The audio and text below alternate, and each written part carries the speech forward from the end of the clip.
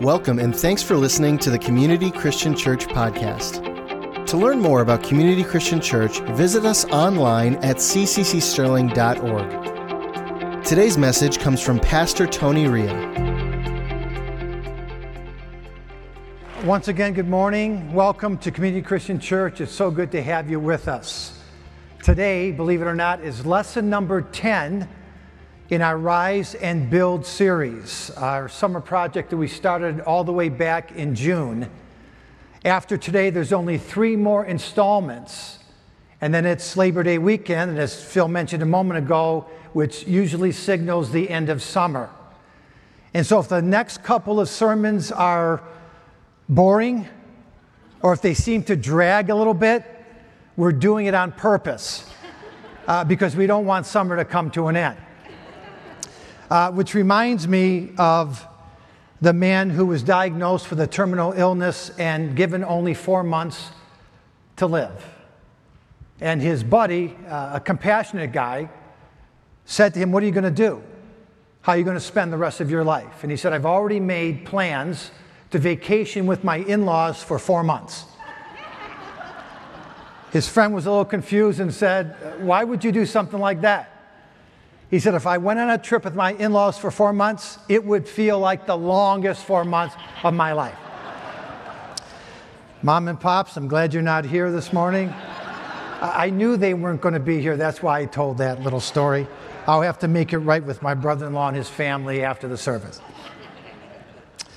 All right, for the first 6 weeks of this series, we took a look at the Old Testament book of Ezra. And I'm sorry I don't have the time this morning for review, except to say that the first 2 groups of exiles that went back to Jerusalem after 70 years of captivity in Babylon, they built the temple and the altar. And that was their assignment. That's what they went to Jerusalem to do. That was the call that God had given to them. First, Zerubbabel, he took the first group, and then Ezra took the second group, and their assignment was to rebuild. They did that. They accomplished their mission. Not long after that, God stirred the heart of a man by the name of Nehemiah. And Nehemiah led a 3rd group of exiles to Jerusalem to continue the Jerusalem rebuilding project. And once in Jerusalem, Nehemiah challenged the people to rally together and put their city back on the map. You see, even though Zerubbabel and Ezra had done their job, and they now had a church to attend, the temple doors were open, they had restored the worship service, and people were coming to church again. But still, the scripture tells us that even though the people were making some progress, they were living in trouble and disgrace. And the reason being, the wall of the city was still unsecure. It was completely ruined by Nebuchadnezzar in 586 BC. It remained in piles of rubble, and the gates that connected the city had been burned with fire. And so when Nehemiah, a Jewish captive living in Persia, first heard the report, the Bible tells us he sat down and wept. And he was consumed with sadness of heart. Now, keep in mind that Nehemiah had never been to Jerusalem, not even for a day. He never made a visit to Jerusalem. His Jewish parents lived there. That was their hometown before the destruction. But Nehemiah, at age 30, at this time, he was born in captivity. He had never been to Jerusalem, never knew what was taking place there or what had happened, never experienced a worship service of the glory of God in Jerusalem. He only had the stories that people had told him. And yet he was willing to give up his dream job as cupbearer to the king, a very honorable and prestigious position in the royal court, and make his way to his parents' hometown. Any idea why Nehemiah would do something like that? Because even though he lived in Babylon, his heart was in Jerusalem. I'm going to say that again, and I'm going to trust the Holy Spirit will explode that line and statement into your heart. Nehemiah lived in Babylon, but his heart was in Jerusalem. You see, Nehemiah enjoyed and experienced the best that Babylon had to offer. I mentioned a few moments ago, he was cupbearer to the king. He had it made. He sat at the king's table for every meal.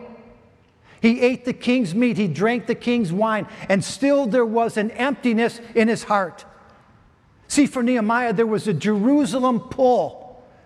He was spiritually drawn to the holy city. And even though he couldn't articulate it or explain why, he didn't know where the impulse was coming from, he knew deep down in his heart that he belonged in Jerusalem.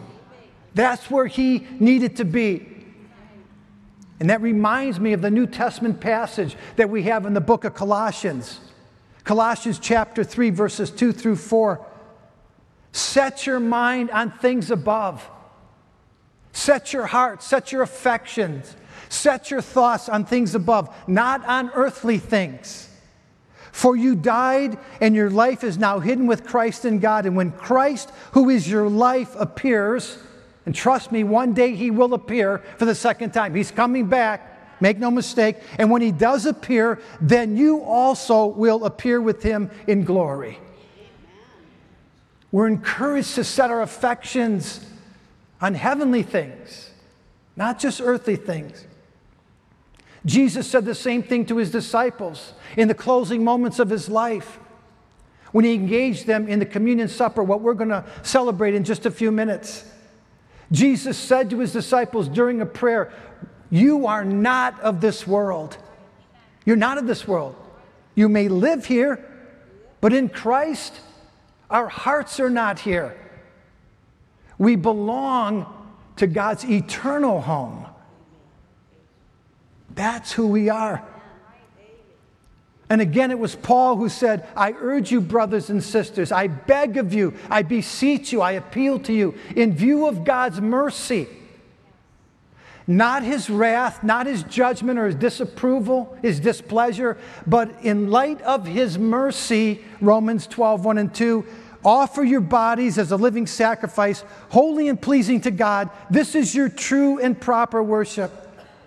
Do not conform to the pattern of this world, but be transformed by the renewing of your mind." Another way to say that is we live in this world, but our hearts are not here. Our hearts belong to God. And like David, we long for his presence. We long to know our God intimately as our one thing. That's precisely how Nehemiah felt when he was sitting there in Persia, longing to be in Jerusalem. He knew God had more for him than what he was experiencing in Babylon. He knew God had a better plan for his life than just being a successful cupbearer. And after the Jerusalem pull, after Nehemiah felt the tugging of the Lord in his heart, he did three things. And we covered all these in our series so far. Three things that Nehemiah did. The scripture tells us he sat down and wept, he kneeled down and prayed, and he was determined to rise up and build. One more time. He sat down and wept, he carried a burden. Then he kneeled down in prayer, he prayed that burden, and then he was determined in his heart of hearts to rise up and build. And last Sunday, Pastor Chris did an amazing job highlighting the efforts of Nehemiah as he rallied the people together, overcame the opposition of the enemy, and secured the wall, repairing the gates, all 10 of them. Anybody want to stand and recite the 10 gates that we learned without looking at your notes? Just kidding. Without hesitation, Nehemiah admitted there was no way that he could have accomplished that on his own. In fact, he acknowledged in the scripture, he said this, "The gracious hand of God was upon me." And how many of you have that same testimony? You know that we can't do anything apart from the grace of God. But with God's grace, as we heard earlier, we can do all things. That's the key element in our lives. It's the grace of God. All right, let's look at Nehemiah chapter 5, the verses that we want to cover for today. beginning with verse 1. Now the men and their wives, they raised a great outcry against their fellow Jews. Please see, it was not just an outcry, it was what? A great outcry. And it wasn't against the enemy of their souls, it was against their Jewish brothers. Some were saying, we and our sons and daughters are numerous, and in order for us to eat, in order for us to stay alive and survive, we must get grain. Others were saying we're mortgaging our fields and our vineyards and our homes to get the grain that we need during the famine. Still others were saying we've had to borrow money to pay the king's tax on our fields and our vineyards. And although we are of the same flesh and blood as our fellow Jews, and though our children are as good as theirs, yet we have to subject our sons and daughters to servitude or slavery. Some of our daughters have already been enslaved, but we are powerless because our fields and our vineyards belong to others.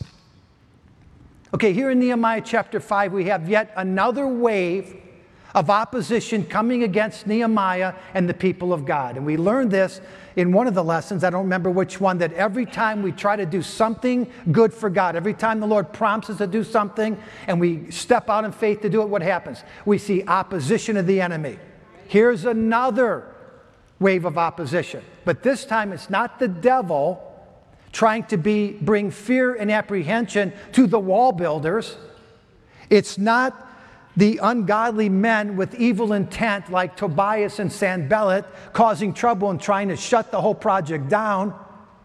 No, this time in Nehemiah chapter 5, a growing concern among the people was the severe famine that was in the land. And because of a lengthy drought that was taking place at that time, their crops had failed. And how many of you know without any grain, people don't eat and bills don't get paid? And for a community, that can be a recipe for disaster. To make matters worse, some wealthy members of the Jewish community, they were capitalizing on the extreme conditions. And people of substance, people that had some finance, they were loaning their relatives and friends and their neighbors money at a high interest rate. And again, when the crops continued to fail and the people couldn't pay their bills, not only did they foreclose on the loans, but they took away their property. These Jewish members living in the community that had wealth, they began to snatch up all of the property of the poor people who were unable to pay their bills. It was the same property that represented their share of the Canaan inheritance. And when God divided the land, way back in the book of Numbers, when he allotted each of the 12 tribes of Israel their fair share, he explicitly said to the elders and to the leaders of God's people, the inheritance in the land is never to be transferred to anyone else in any way. Numbers chapter 36 and verse 9 says, no inheritance may pass from one tribe to another, for each Israelite tribe is to keep the land it inherits. You see, this was God's way of leveling the playing field and making sure that everybody was set up for success. God cares about all of his people, from the least to the greatest, and he gave everyone the same inheritance. He was very fair in distributing that land. But here, in Nehemiah chapter 5, the wealthy were exploiting the poor. And they had figured out a way to legally swindle the people out of their land. And they justified their actions by saying, we're putting food on their table. I mean, come on, we're being compassionate people. If we didn't give them the bread to eat, if we didn't give them what they have right now, they wouldn't even be able to survive. So we are the only reasons they're even making it right now. However, in the process, they were taking away the poor people's ability to sustain themselves. And with their inheritance gone, once the famine was over, the only alternative they had for future generations, for their sons and their daughters, was servitude. There was no way they would ever be financially free. And when Nehemiah heard about all this, he hit the roof. I mean, he went ballistic and he wasn't happy. And in Nehemiah chapter 5 and verse 9, he said, what you're doing is not right. It's not right what you're doing. It flies in the face and is contrary to everything that God has ever done to provide for the poor and needy and the oppressed in the land. You're going against everything that the heart of God represents. And not only did Nehemiah shut the whole money-making, high-interest scheme down on the spot, he said, I want you to pay it back right now. Give it all back. Look at Nehemiah chapter 5 and verse 11. Nehemiah said, you must restore, give it back, their fields, their vineyards, their olive groves, everything that you've taken, their homes. And I want you to do it this very day. Don't wait till tomorrow or next week. I want you to give it back to them right now. You repay the interest you charged them when you lent them money, when you gave them grain or new wine or olive oil. And I love verse 12, Nehemiah chapter 5 and verse 12. They replied to Nehemiah, who was rebuking them like crazy. We will give back everything. How much? We will give back everything and demand nothing more from the people. We will do as you say. You see, the wealthy people who were taking advantage of the situation and leveraging the plight of the poor, they came under heavy conviction. They knew what they were doing was wrong. And they needed Nehemiah to call them out on it. Somehow they allowed their hearts to be consumed and filled with greed, and it wasn't right. And the scripture says immediately, they didn't even have to think about it, but immediately they changed and they corrected their selfish behavior. Amen. Now, those of you who've been around our church for any length of time, especially you Community Christian Church lifers, people that I say have been around for 20 years or so, you know that it would be very difficult for me to read a portion of scripture like this and not address the poor and needy in our world. I mean, you know how soft I am when it comes to those who are in need. You see, here in America, God has given us a tremendous opportunity. I put it in the priceless gift category. And now I'm talking about the privilege, and I mean that, the privilege and the honor that God has given to us to help others who are less fortunate than we are. God has graciously put us in position to change the destiny of other people with our generous giving. And for many, many people, that's their only hope. We're their answer. And some of you might interpret what I just said to you as a chore. Some might even call it a curse. But I refer to it as a God-ordained blessing. Because the scripture plainly says, and it was Jesus doing the talking, give, and it shall be given to you. Give, and it shall be given to you. Good measure, pressed down, shaken together, and running over. That's the sequence. That's the order. You give, and God gives back to you. Jesus also said at other times, it's a greater blessing to give than to receive. And so it excites me in the scripture when I see people reaching out and giving money to the poor and being conscious of others who are less fortunate than we are. Now, as a pastor, I had to decide a long time ago if I was going to skirt or sidestep certain issues that are difficult to talk about in church. And it didn't take me long. In fact, I learned this in a hurry, that many people don't like when the preacher talks about money. I mean, they start to cringe on the inside, get uncomfortable. Most people say, preacher, have at it, talk about any subject in the Bible you want to, but that money thing, you might want to leave that alone. People just don't like it sometimes when we talk about money. Some do, most don't. I've got a pastor friend, been pastoring his own church for 9 or 10 years now. And not too long ago, he confided in me that he was extremely discouraged and he didn't even know if he wanted to continue in ministry. He was on the verge of quitting being a pastor. And he told me one of the main sources of his discouragement was the fact that his church members were not providing enough finances to meet the needs of the ministry. So I listened to him talk. Listened to him tell me how they were always under budget, never had enough money. He had to work, and he's always scrambling, always under stress. And so I asked him, how many times do you talk to your congregation about tithing or giving to the poor? He looked at me and said, never. I never talk about money. And the reason I don't talk about money is because the congregation doesn't want me to talk about money. And I really wanted to help this guy. And I told him, without the biblical stewardship piece, it's probably not going to change. You see, the truth is the tithe, giving 10% of our income back to the local church, that's the only way any local church can survive. And I'm confident that the Bible teaches tithing. Believers giving back to God 1/10 of their income, an offering to the Lord to say thank you for everything that God has provided us with. And in the scripture, it's very clear. God says the tithe is holy. It belongs to me.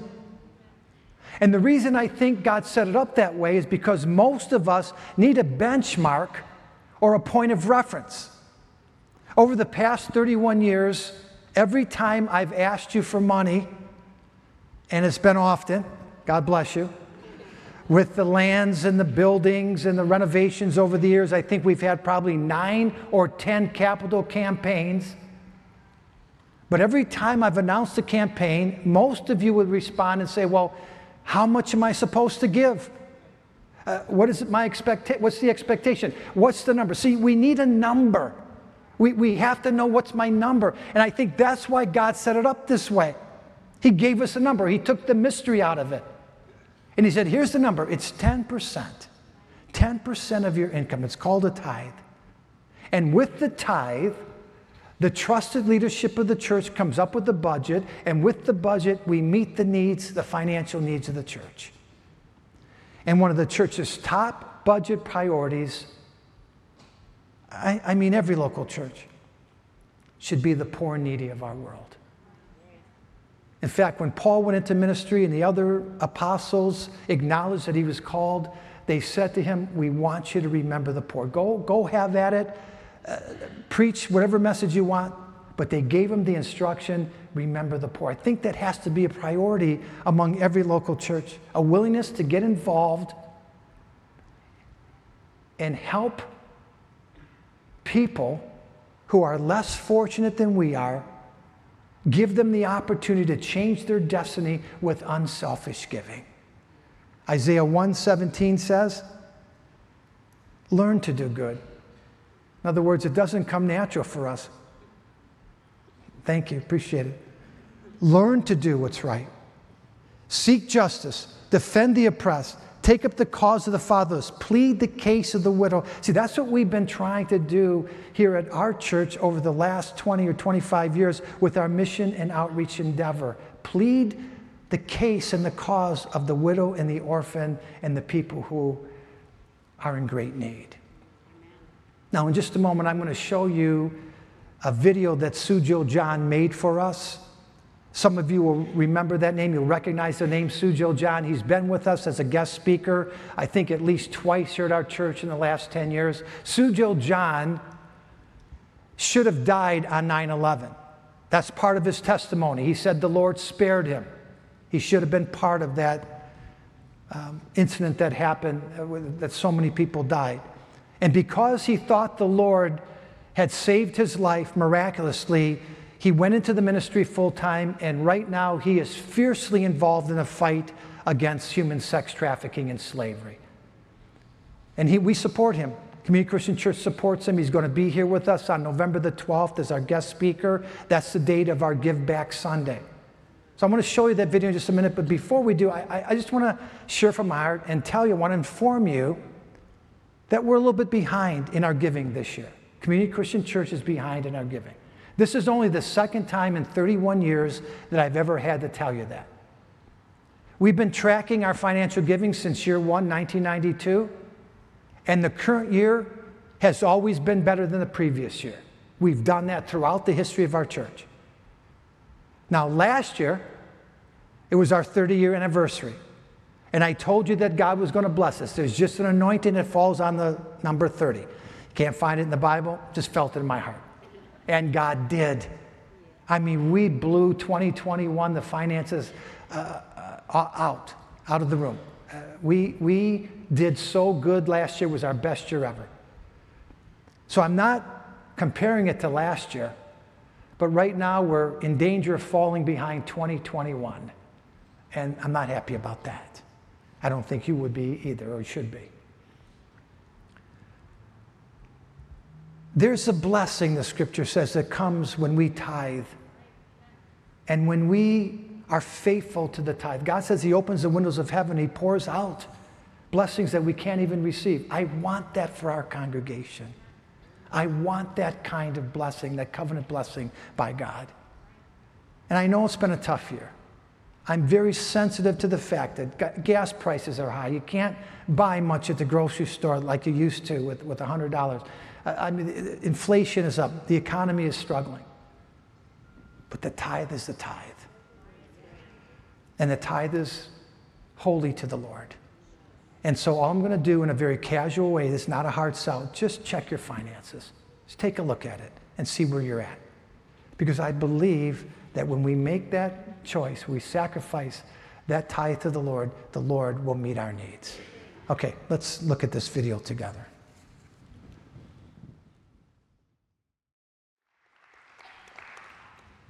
You know, I believe we have a compelling vision here at our church. We have the desire to reach out to our community and abroad. We want to meet the needs of the families of our church. And your faithful giving helps us to do that. I'm so honored to be a part of a church that can reach out beyond ourselves and have the widows, the orphans, and the poor in their mind. In the book of James, James said that's the kind of religion that God accepts and acknowledges and loves. Okay, let's prepare for our communion time.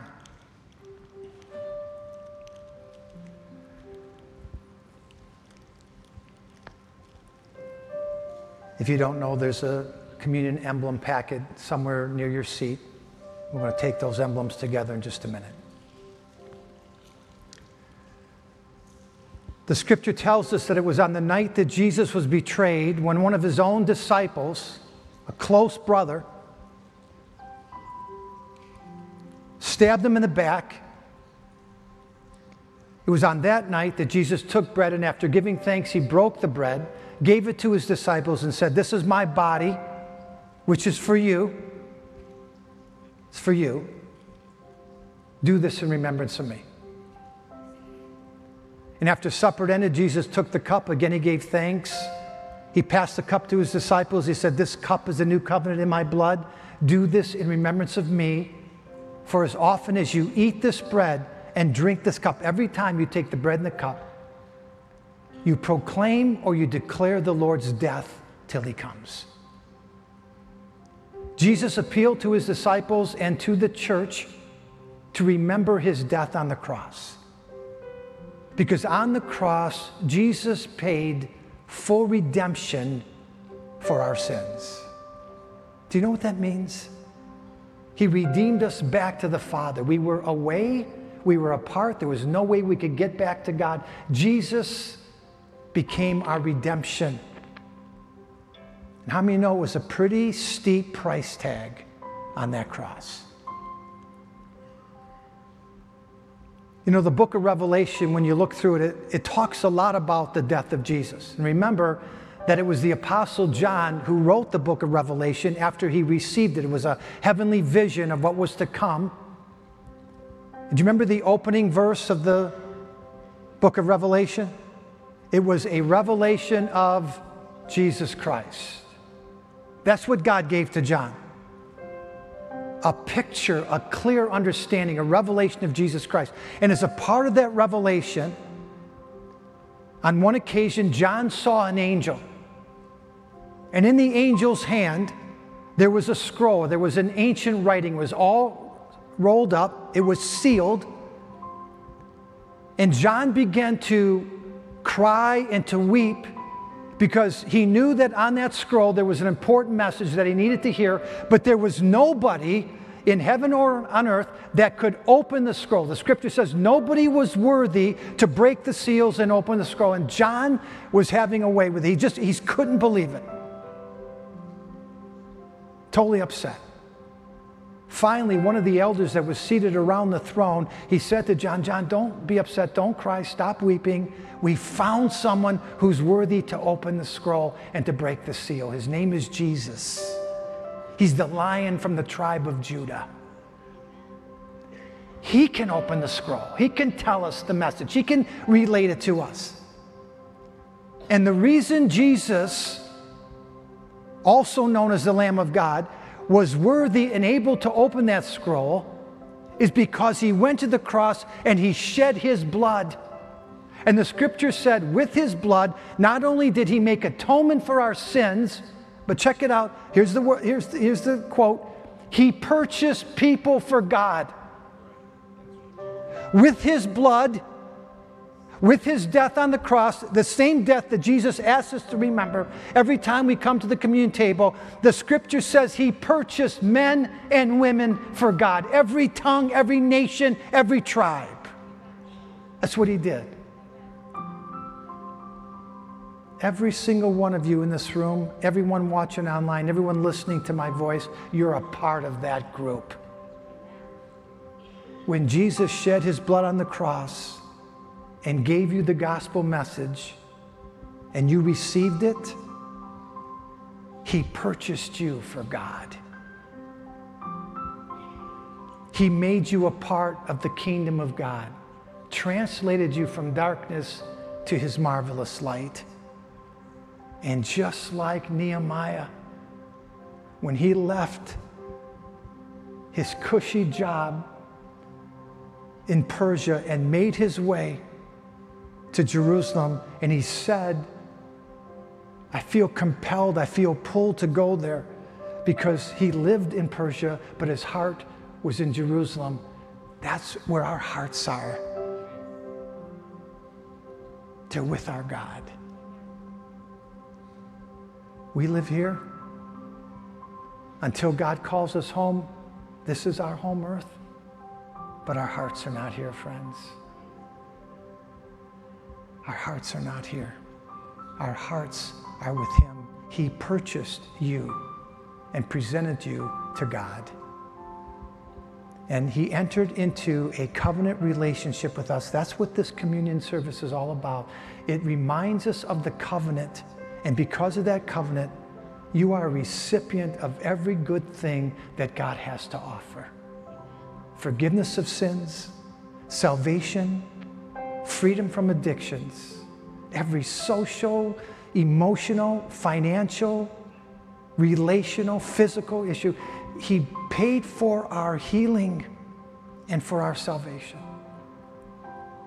He went to the cross. The scripture says he carried every sin, every iniquity on his shoulders, but he also carried our sorrows and our griefs, the things that weigh us down, the issues in our life that cause anxiety and stress. He carried those things for you so you wouldn't have to carry them alone. There's healing in this cup this morning. It belongs to you. This is not our home. It's in him. Father, we thank you. We thank you for being worthy, for having a name above every name. And once again, Lord, we bow to the name of Jesus. It's unequal. It's unmatched. It's in a league all by itself. There is no higher name than the name of Jesus. And Lord, you purchased us with your blood. You redeemed us. You made us a part of your heavenly kingdom. And I pray, Lord, for every need represented among this group of people, those who are hearing this message, Lord, that you would extend your miraculous healing touch. Let there be, Father, during this communion time in our closing song, a wave of your healing power come across, sweep across the people of God. Lord, we have a lot of trouble today.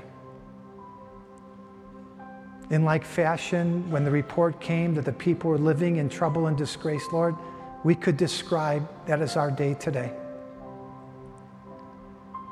And you're asking us to do three things: to carry the burden, to pray it, and then to rise up and build. And I'm asking, Lord God, that you would do something deep in our hearts, something beyond just acknowledging that you are King and you are Lord. Lord, help us to appropriate the good work that you've done in our lives, that we would be, Lord, living examples to our world, walking worthy of the high calling that you've given to us, setting our affections and our minds on things above. Minister your people in these closing moments, we pray. In the name of Jesus. Let's take the bread and the cup together.